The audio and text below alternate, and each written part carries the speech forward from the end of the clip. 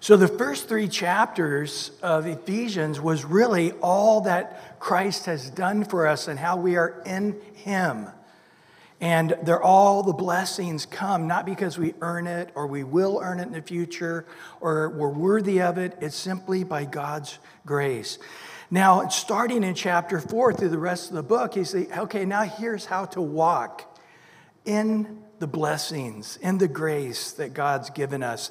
And we looked last week in verse 17 of chapter 4 of Ephesians at a very important verse, but a very important concept. This I say, therefore, and testify in the Lord, that you should no longer walk as the rest of the Gentiles walk, in the futility of their mind. So he is telling the church there that it is a possibility for a Christian to walk as they did as a non-Christian, and that it should stop. Now, because of the conditioning of Calvinism or some type of variance of Calvinism, they basically taught you that when you start a pattern of sinning, you probably were never predestined before time began. Or if you're Arminian, you lost your salvation. Either way, it's a great concern to worry whether you're going to make it to heaven or not. Because I am struggling with my flesh and I'm struggling with sin. And Paul here, he doesn't give any indication of that. We see in 1 Corinthians where the church was very carnal, where he said, I can't even speak to you of spiritual things. I got to talk to you like carnal men. And I can only present the things that are baby Christians can learn. But he in no wise tells them to question their salvation. He just actually says you're going to have a lack of reward if you don't begin to walk obediently and in a mature way and quit being divisive. And so we understand that becoming a believer, we have a complete free choice. We're believers, but we have a complete free choice. Now, I would love it. The day I became born again, God said, I'm going to help you with your flesh. From now on, you can only choose to obey me a lot, obey me a little, or really, really obey me. And that's my only choices. Everything else is stopped. Anybody would love that? I would love that. I want to please God. I don't want to live in my flesh. But God doesn't do that. We still, like Adam and Eve in the garden, got the full spectrum of choice. To obey God or completely rebel and be disobedient to God. I hate that's still a possibility, but we find ourselves wrestling with that. We often find ourselves as hypocrites. The things I really, really want to do that'll please the Lord, I'm not doing those. Things I don't want to do, I find myself doing them. And we are just bewildered by this. Well, stop being bewildered. God has caused us to be born again, not to walk in fear or paranoia or worry. He's called us to walk in peace and joy in the Holy Spirit. And so the key isn't, if you start sinning, you better start worrying about whether you're saved. And let me give you a good speaking to here. And tell you have a lot to worry about. You need to go home and really ask yourself, are you even really saved? Or get your life right. Get your act together. Come and rededicate your life to the Lord.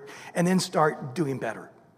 And you're like, amen, brother. Where do I sign up to that rededication thing? I'll do that. Because I need a fresh start again. And next week I'll probably need another fresh start. And eventually it starts wearing you down going, man, I'm just never going to get this Christian thing. I'm just too weak, too sinful. I give up. That's exactly where the devil wants you. This is why we have the doctrine of the New Testament that says, look, as a Christian, you can be a Christian and still walk like the Gentiles walked in the futility of their mind. But you don't have to. Let me give you some keys, Paul says. Let me give you some pointers on how to win over sin. You notice how that in English that rhymes? Isn't that clever of me? How to win over sin. So, verse 21. If, or often it's better translated in our English, since. It's the same Greek word, and I think often it's better that way. Since indeed you have heard him and have been taught by him, as the truth is in Jesus. So last week we ended in verse 20, but you have not learned Christ.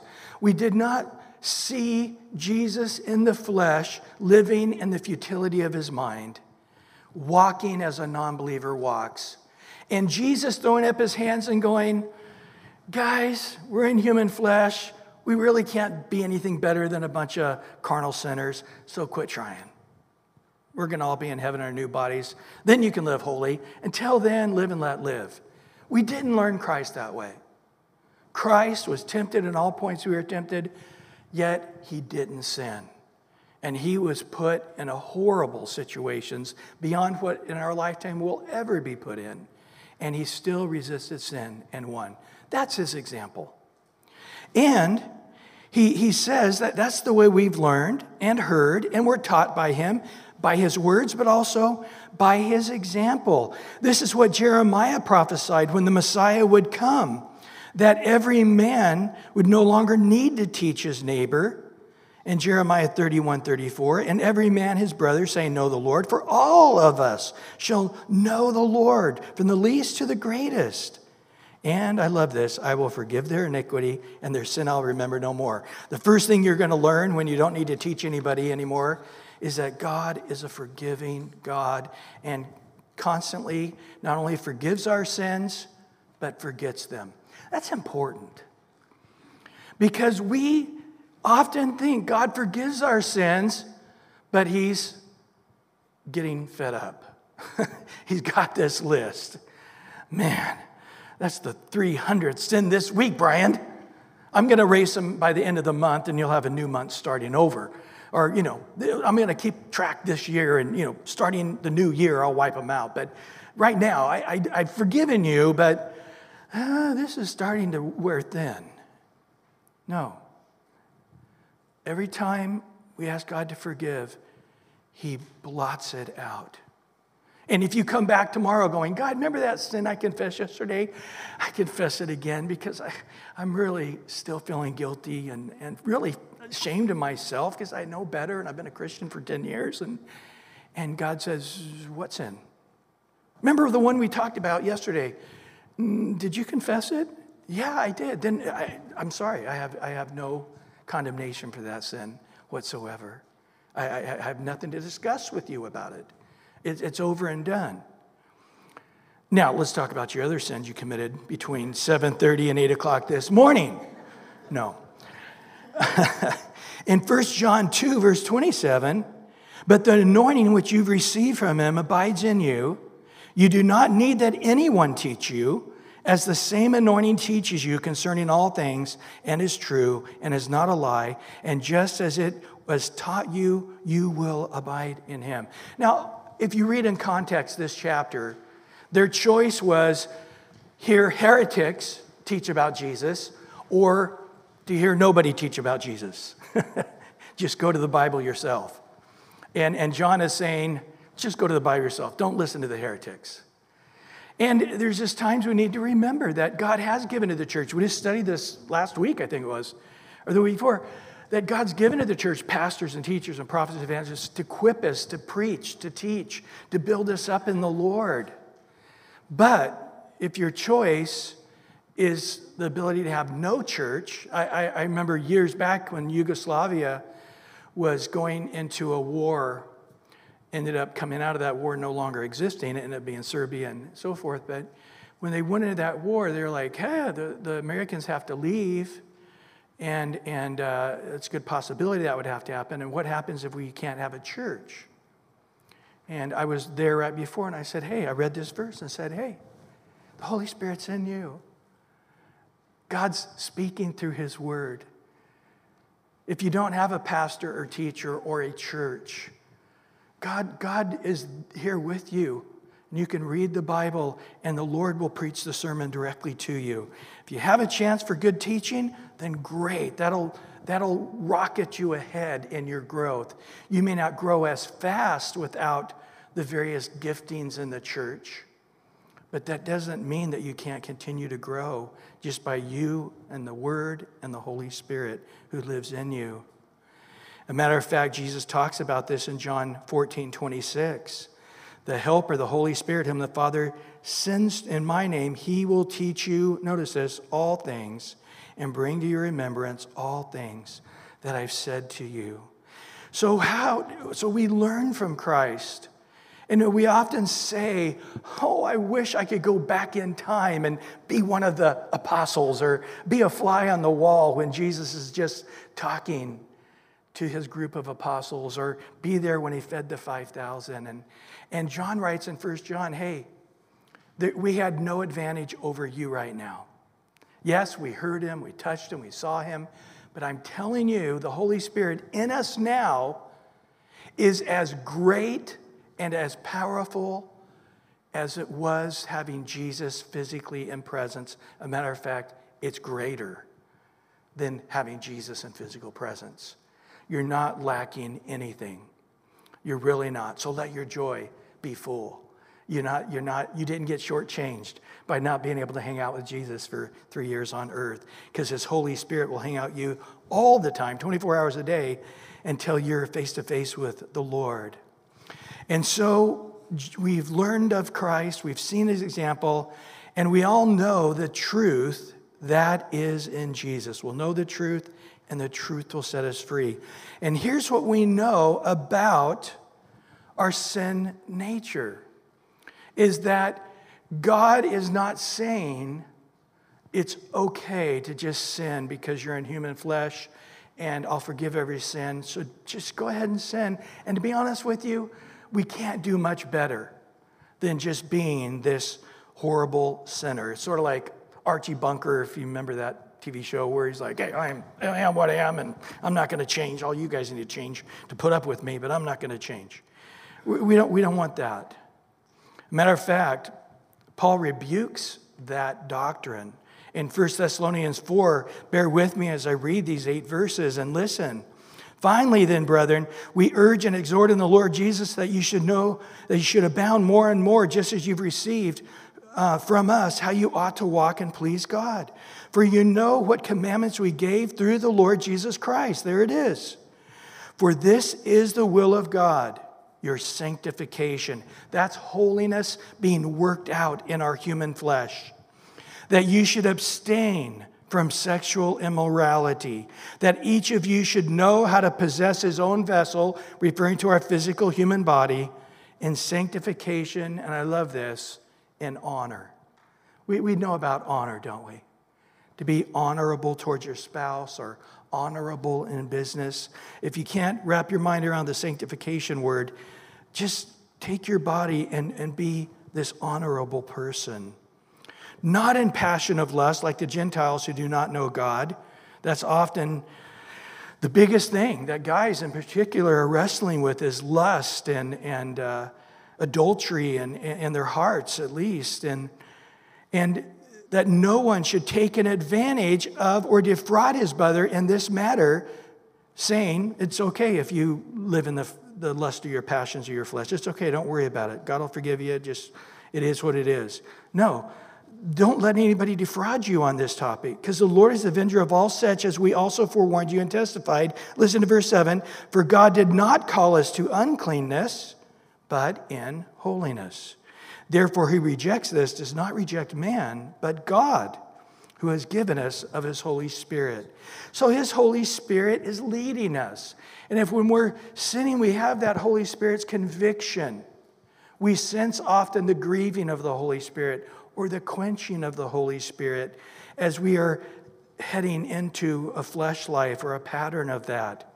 So God is light, and the Holy Spirit is leading us to walk in Jesus in that light. In 1 John 1, 5 and 6, this is the message you heard from him and declare to you that God is light, and in him there is no darkness at all. That's where ultimately will be when we're in our new bodies in heaven. And our goal now to be sanctified is to get as close to that as we possibly can. If we say that we have fellowship with him, Jesus, and walk in darkness, we lie and do not practice the truth. That's pretty heavy stuff. Now, before we go on, you say, well, walk in the light perfectly as Jesus in the light with zero darkness. I'm dead. Look at the next verse. Look at 1 John 1:7. For if we walk in the light as he is in the light, we have fellowship with one another, with Jesus and each other human beings. And notice, the blood of Jesus Christ, his Son, cleanses from all sin. If walking in the light was to be perfect as Jesus is perfect, then why would we need the blood of Christ to cleanse us from all sin? Do you get that? Even as we are attempting to walk in the light as he is in the light, we're not. We're sinning. We're struggling with our flesh. We're fighting our flesh. But as I attempt to walk in the light as he is in the light, the blood of Christ is nonstop working 24 hours a day, cleansing me and keep on cleansing me from all my sin. So am I walking in the light as Jesus in the light? No. Am I consciously trying to walk in the light as he is in the light? Yes. Am I sinning? Yes. But why does it look like I'm walking perfectly in the light? Because he's cleansing me. I'm looking like I'm without sin. Now, I know I'm not. But you're looking on, or somebody else might be looking on going, wow, but you sing every note in tune, Brian, and your hair just falls perfectly right, and your clothes are all, you look perfect. Well, most people aren't. In my case, I'm not either. Big sinner with a giant capital S. I wish I weren't. But if I were to die right now, I would be in the presence of the Lord perfect in the light. There wouldn't have had to go through this transition. Oh, I got to get Brian out of the gunky darkness first. Oh, okay. Cleanse him off here. Okay, now we've got some light on him. Okay, now he can go to Jesus. No, I'm perfectly in the light right now. But Brian, you're sinning. But Christ's blood is cleansing me. We're going to get to Ephesians 5, and we're going to see that Christ sees his bride. And he wants his bride to be without spot, without blemish, without wrinkle. So again, he 24 hours a day, 7 days a week is helping us get all the wrinkles out, taking out the spot, making us perfect before him to be that bride as all believers. So again, whatever walking in the light is, he means walking in the light isn't that I am actually walking a sinless life, but as I am attempting to walk as Jesus walked in the light, he will make it so. Isn't that awesome? The struggle's real, isn't it? The struggle to follow Jesus, the struggle to fight our sinful nature, it's real, and it's daily, and it's constant. And Jesus understands this. But remember, it's not one or two of us. Satan wants you to believe it's just you. Everybody else at church is doing great. You are the big, giant black spot at church. You are the one fleshly guy all week. Everybody else is, digging deep and living obedient, and then there's you. That's a lie, guys. Look at 1 Corinthians 10:13. There's no temptation that's overtaken you except what? That which is common to everybody. We're all got the same stuff, don't we?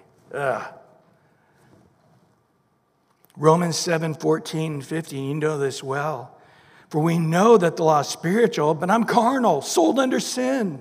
For what I am doing, I do not understand. For what I will to do, that I do not practice. But what I hate, that I do. Do I get a big amen on that? I bet I get a big one after verse 17 to 20 of Romans 7 as well. But now it's no longer I who do it, but sin that dwells in me. I know that in me, hold it, that is in my flesh, nothing good dwells. For To will it's present with me. I want to live for God perfectly. I want to obey perfectly. I want to be righteous and pure and holy. That's my heart every second. And the Holy Spirit is speaking to my spirit speaking to his spirit.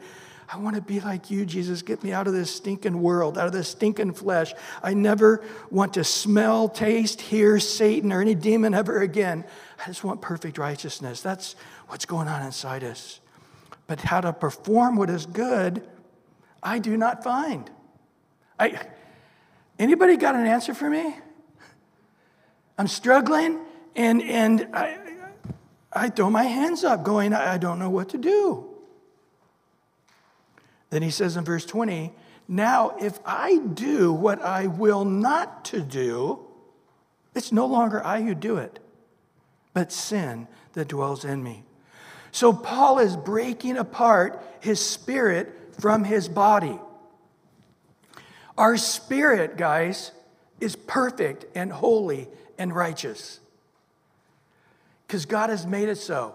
He who knew no sin became sin for us, and we now have become the righteousness of Christ. So if I could take my spirit out of my body right now, you would see me exactly like Jesus. Perfect in righteousness, perfect in purity, perfect in holiness. But take that spirit, put back in my body, and we all go, yuck. So Paul is saying, hold. It's not my spirit becoming unrighteous. It's not my spirit losing my salvation. It's not my spirit proving I was never predestined before the foundations of the world, which doesn't happen, period. It's my flesh. The answer is get rid of my flesh and I get rid of sin. But that can't happen. So he goes on now in Romans 7, verse 21 to 25. I find then a law that evil is present with me, the one who wills to do good. For I delight in the law of God according to the inward man, but I see another law in the members, warring against the law of my mind, bringing me into captivity to the law of sin, which is in my members, my human flesh. O wretched man that I am, this human flesh. Who will deliver me from this body of death? Do you guys know what that term is? The Assyrians and the Romans, they had a way of, if a guy murdered somebody, they would take the murdered person's body and tie them to it, mummify them to it. And the person would be put to death through the corroding body they murdered. So Paul's saying my flesh is like face to face with my spirit. Ugh. All that yucky goo is just corroding my spirit. That's the way I feel. What's the answer? Just one tiny little sentence. I thank God, God the Father, through or by the fact that Jesus Christ is our Lord. Man, this struggle's going on and it's real. This struggle's going on and it's real and I'm failing. This struggle's going on and it's real and I don't know how to not fail. Man, it's deep. It's deep. It's wretched. It's bad. It's a body of death. Now, I think sometimes, again, Christians mix up. They think, oh, my spirit got saved and it changed some of the molecules in my body. And I think if I keep living in the Spirit, this godly life, all the molecules in my body are going to start getting holy. And my brain is going to start rewiring itself to be holy. And one day, even in this body, I'll be holy as my spirit is holy. I know most people can't do that, but I'm determined to make it happen. It doesn't. We're going to learn today the flesh is actually growing in corruption. That's why the Lord said it before the flood. I'm not letting man live very long anymore. You let him live a couple hundred years, they all become corrupt. Amen to that. Years ago, I asked Gail Irwin, I'm like, hey, when is it like when you get to 50, you really stop struggling with a lot of the sin of the youth, you know? And he's like, well, when do you struggle with sin? Isn't it when you feel weak? Isn't it when you're tired? Isn't it when you're irritable? I'm like, yeah. He goes, hit 50, you're like that every day. The old grumpy man syndrome, you got to fight against that.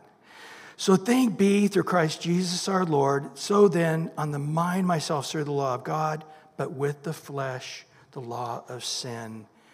In Hebrews 4:14, it says this, seeing then we have a great high priest who has passed through the heavens, who?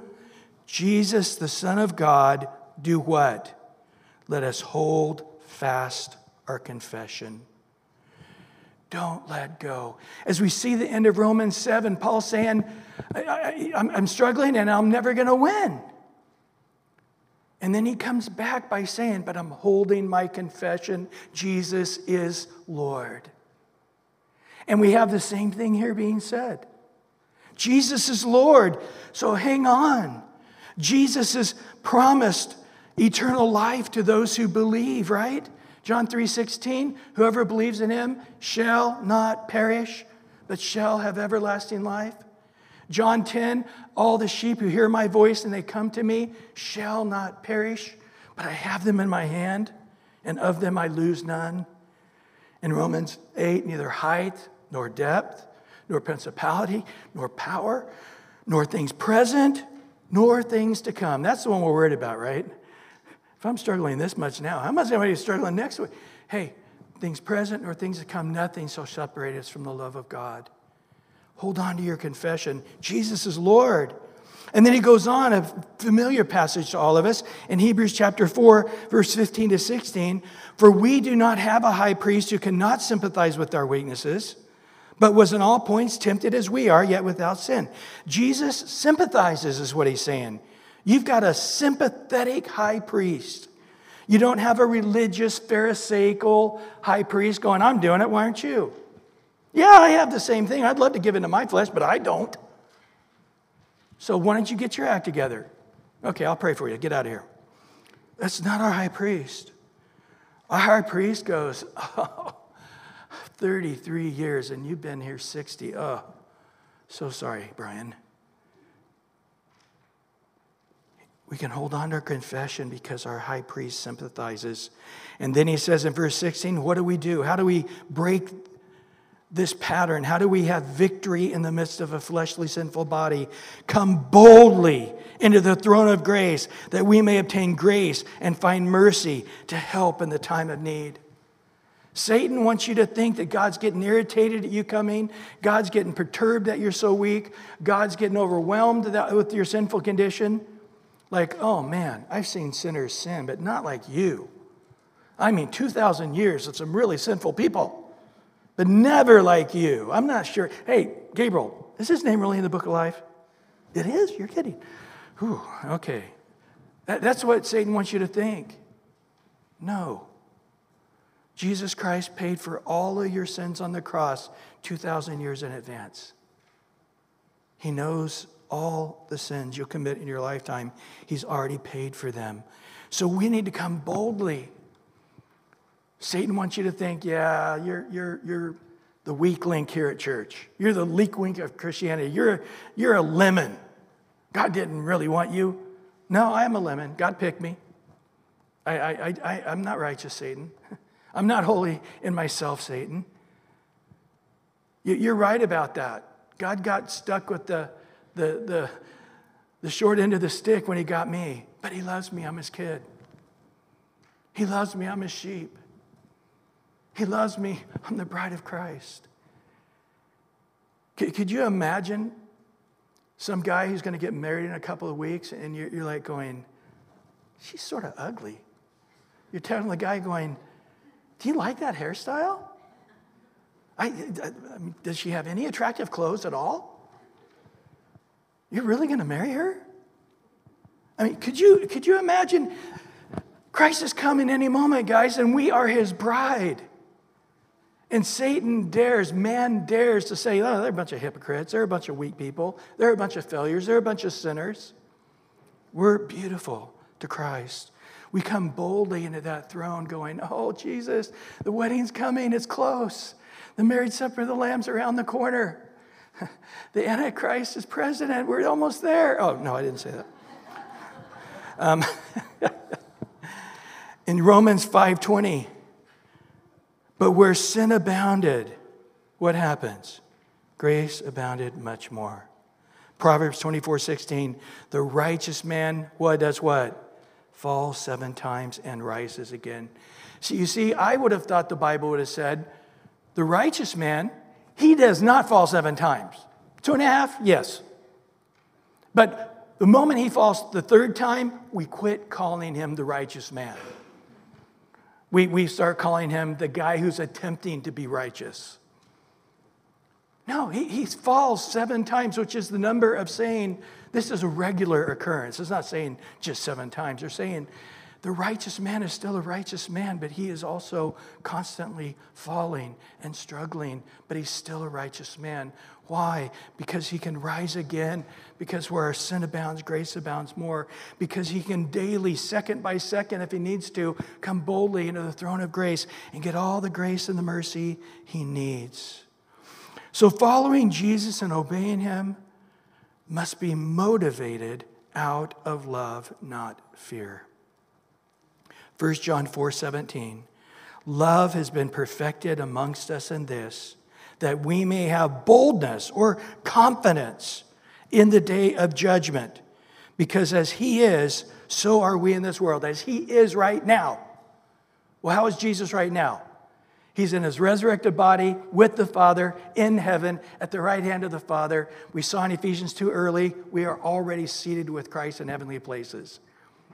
So when we think about judgment, we think, and we rightly think, men are going to go to eternal hell for the very same sin I'm struggling with. That's humbling. That's humbling to me.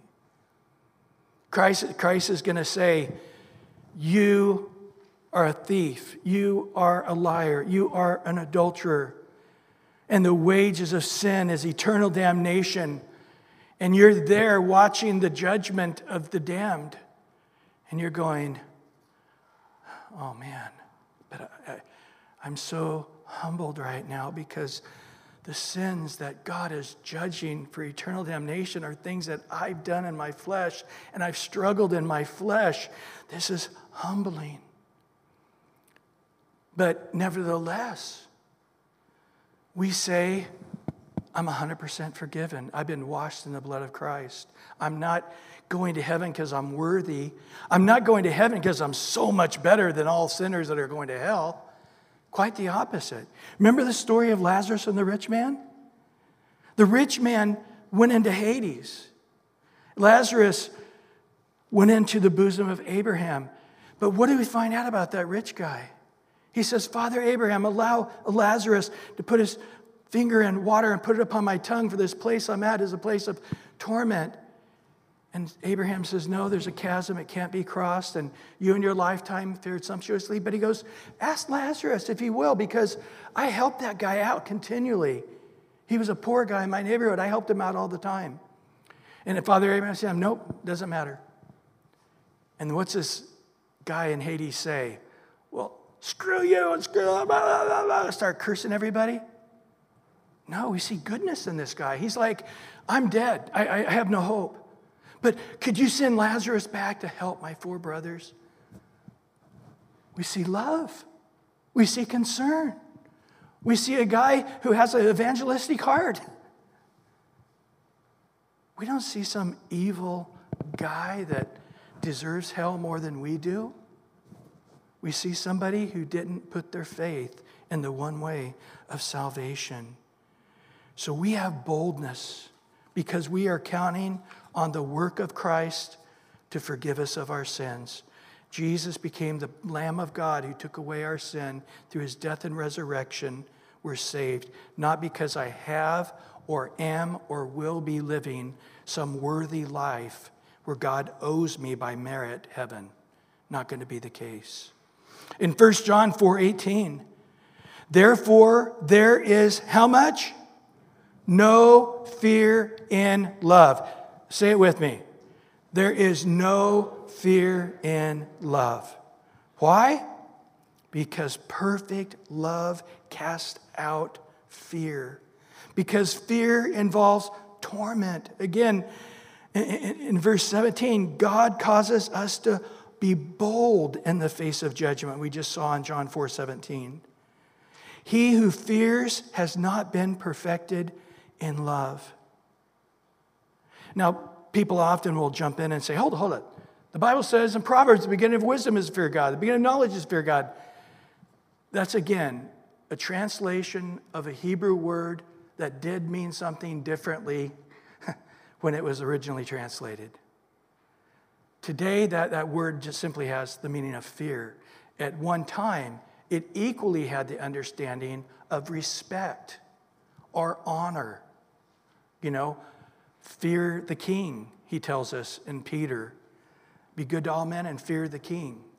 Respect the king, honor the king. We need to have a heart to honor God, to respect God. This is God's word. I don't care what the Bible says. Whew, man, let me stand back. Let me get away from you here. Man, I have a friend who never, I'll be at his house and I'll put something on top of his Bible. Get that off my Bible. Nothing goes on top of the Bible. And it's like, well, a little legalistic, but in his heart, it's just like, man, I just so respect God's word. I would never set anything on top of that. I have to honor that. I like that. And so the word of God to us today is from the lips of Jesus in Luke 12:32. Do not fear, little flock, for it's the Father's good pleasure, I love that, to give you the kingdom. In Matthew 22:37, Jesus said, you shall love the Lord your God with all your heart, with all your soul, and with all your mind. He doesn't say you shall fear God.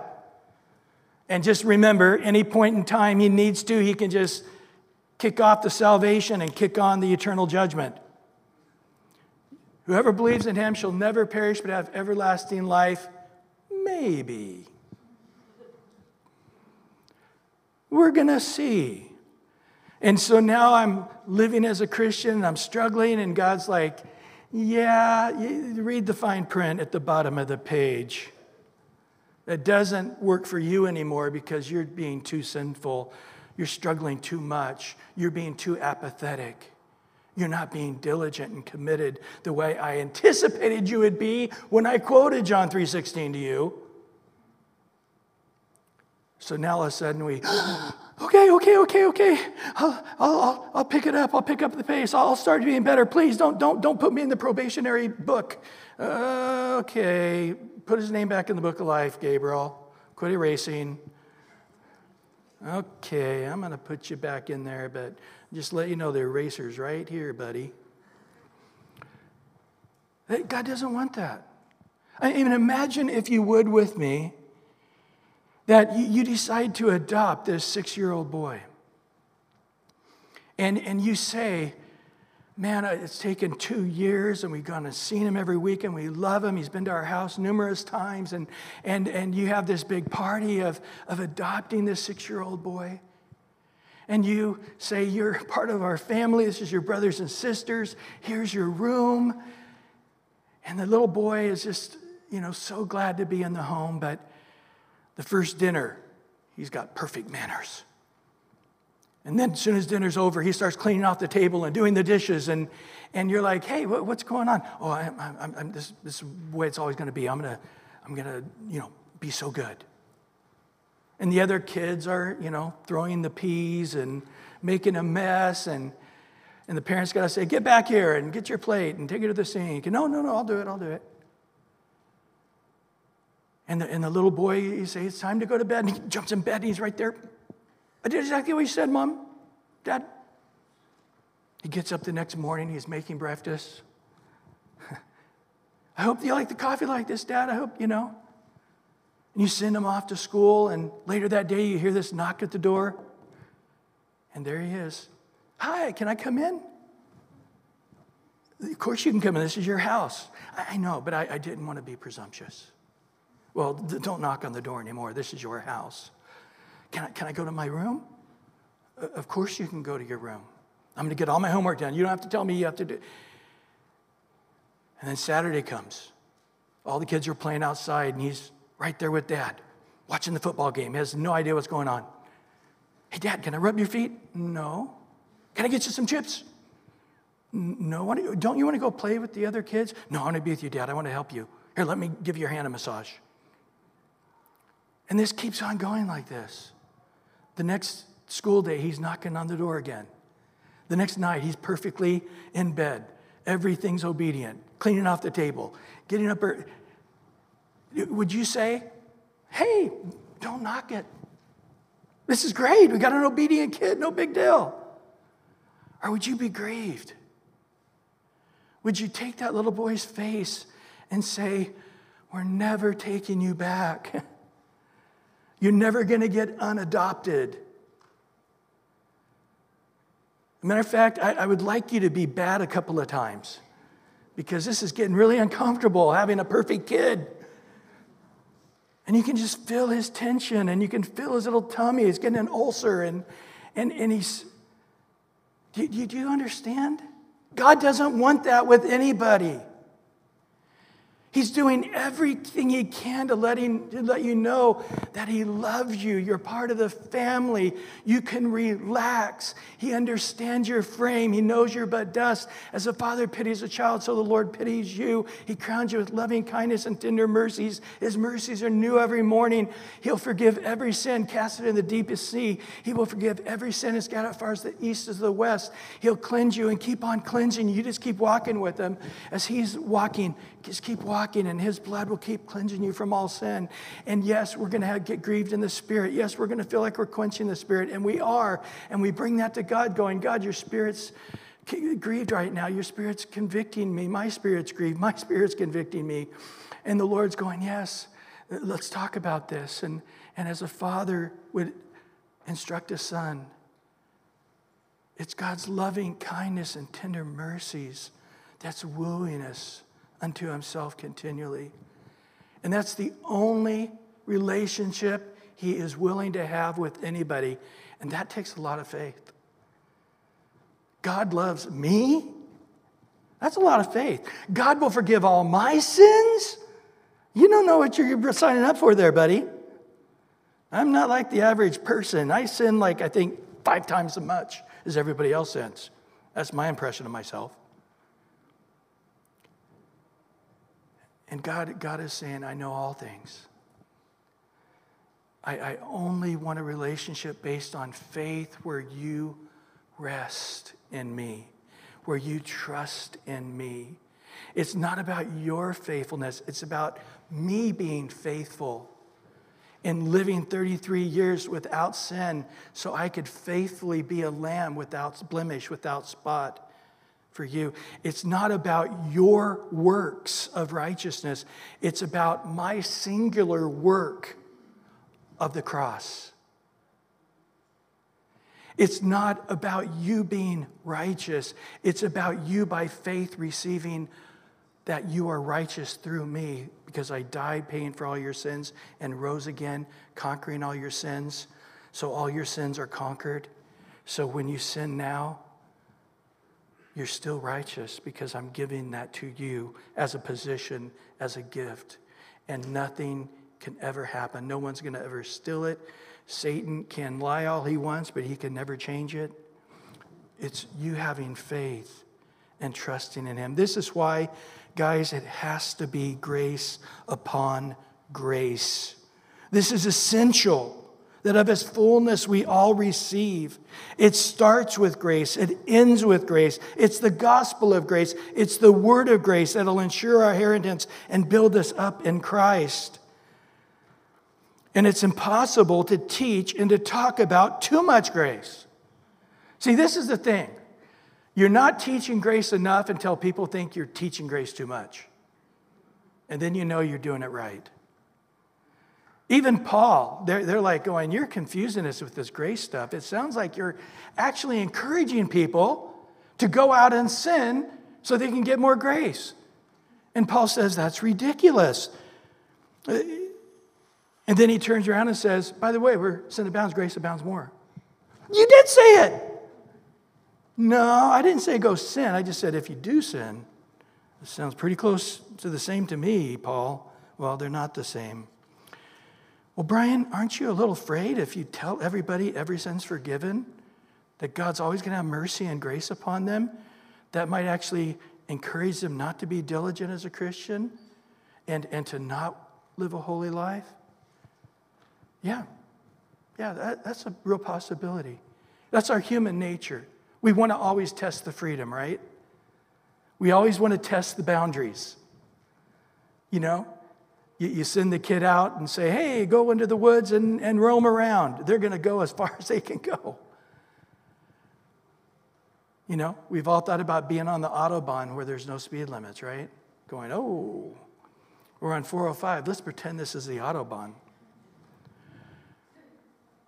We test the limits, but it's a real thing. We really are born again. God's Spirit really lives in us. It's not some imaginary thing we're making up and agreeing to. There really is a God. Jesus is the number one historical figure. The entire dating system of the entire world is around his birth. There's more written about Jesus than any other man in history. This is a fact. Yes, our foolish heart will test the boundaries. And you know what happens? We get spanked. Galatians 6 says, whatever you sow in the flesh, you'll reap in corruption. God doesn't have to spank you. I remember we had this condo, and right outside our condo is really slippery. I don't know why. When you got a little bit of water or mist, it was just, they did the concrete wrong. It was just slippery.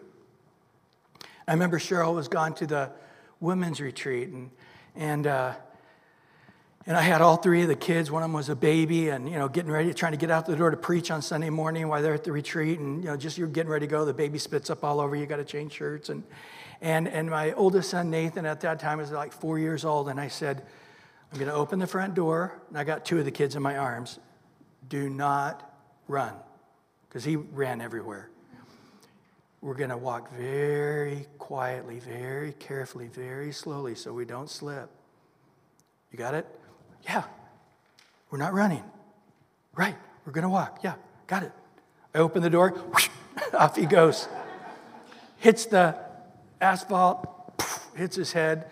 I've got baby in each arm. My Bible. I'm like, Nathan, you're spanking yourself. When you're conscious, come to the car. I don't think God's really I think he can just give us his loving kindness and tender mercies, because I think we'll just keep spanking ourselves and reaping what we sow. In John 8:34, everyone who commits sin is a slave of sin. That's just the real reality.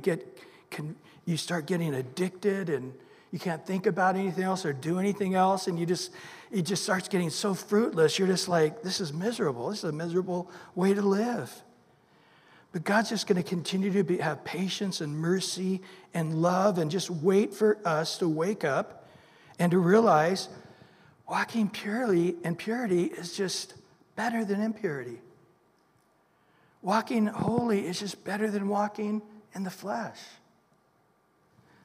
Being honest and truthful and honorable and people seeing you that way is better than people seeing you as a person who's sort of waffly on the truth and not so honest in business. But it has to be from a response of love, not of fear. Romans 2 said it's the loving kindness and tender mercies. We see the prodigal son story. He didn't come back for a while because he wasn't sure that the dad would even accept him at all, but he finally said, oh, my dad will accept me as the lowest slave. How wrong he was.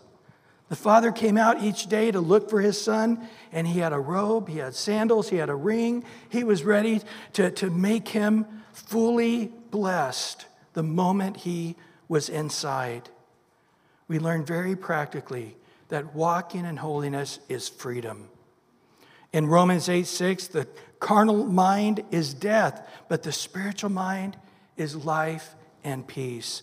And eventually, you just want to be at peace. As good as the flesh feels, As wonderful as it feels to have the flesh pleased, it's just better to have peace. In Romans 6, 1 and 2, what shall we say then? Shall we continue in sin that grace may abound? No. That's rhetorical? No. But then he says, yep, where sin abounds, grace abounds more. So above all, God does not want a relationship with us out of fear, but out of love. Again, in 1 John 4, 18 and 19, there's no fear in love, but perfect love casts out all fear, because fear involves torment. But he who fears has not been made perfect in love. Now here's the key, verse 19. We love him because he first loved us. We're walking with him. He has blessed us and overwhelmed us with kindness and patience and goodness and love. What kind of relationship did the prodigal son have with his dad after his dad put the robe and the ring and the sandals and had a feast for him? He left with immaturity, not being able to appreciate his dad at all.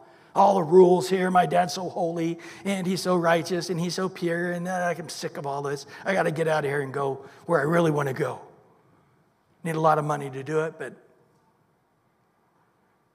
he's coming back, and he's just like, oh, I love being with my dad. He's just so merciful and kind, and he's just blessing me. He could embarrass me. He could put me on probation. He could humiliate me, but he's just loving on me. I love him. In 1 John 4:17, love has been perfected amongst us in this, that we have boldness in the day of judgment. Again, John 3:16, we shall not perish, because as he is, so are we in this world. And like I said, we're going to look at verse 21 today. Yeah. And we'll pick up in verse 22 next week. Lord, thank you. Thank you, God, for washing us in the water of the word. Thank you, Lord, for filling us up, overflowing with the work of your Spirit. Thank you for the joy and the fellowship we have with such a wonderful, wonderful Savior. If you're here today, or maybe through live streaming, you're listening to this message, or maybe you'll hear this message 5-10 years from now. This is the Lord right now asking you to walk by faith and trust in him and in his nature and in his work of the cross and in his love and patience and kindness and goodness, and you would keep having faith in him. He doesn't ask you to have faith in the church. He doesn't ask you to join an organization. He's asking you to walk with him. And if you've not put your faith in Christ right now, just do it. Nothing more needs to be done. Whoever believes in his heart, Jesus is Lord, God raised him from the dead, you're saved. There may be some of you that it would help to have that moment of faith if you pray. So let me pray a prayer and let it express the attitude of your heart. Dear Heavenly Father, thank you for loving me. Thank you for giving your only begotten Son to be the Lamb of God, to take away my sin.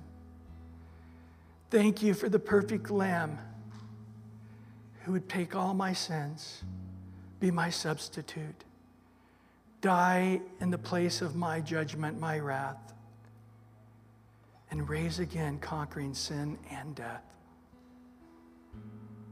Thank you for your eternal kindness and mercy towards me. Thank you that when I am weak, you'll strengthen me. When I am walking disobediently, you'll just keep loving on me and leading me by your kindness into a place where I'm walking out of love righteously for you. But my motive only is to love you. And Lord, we thank you right now for everyone hearing these words. Your kingdom would come, your will would be done. In Jesus' name.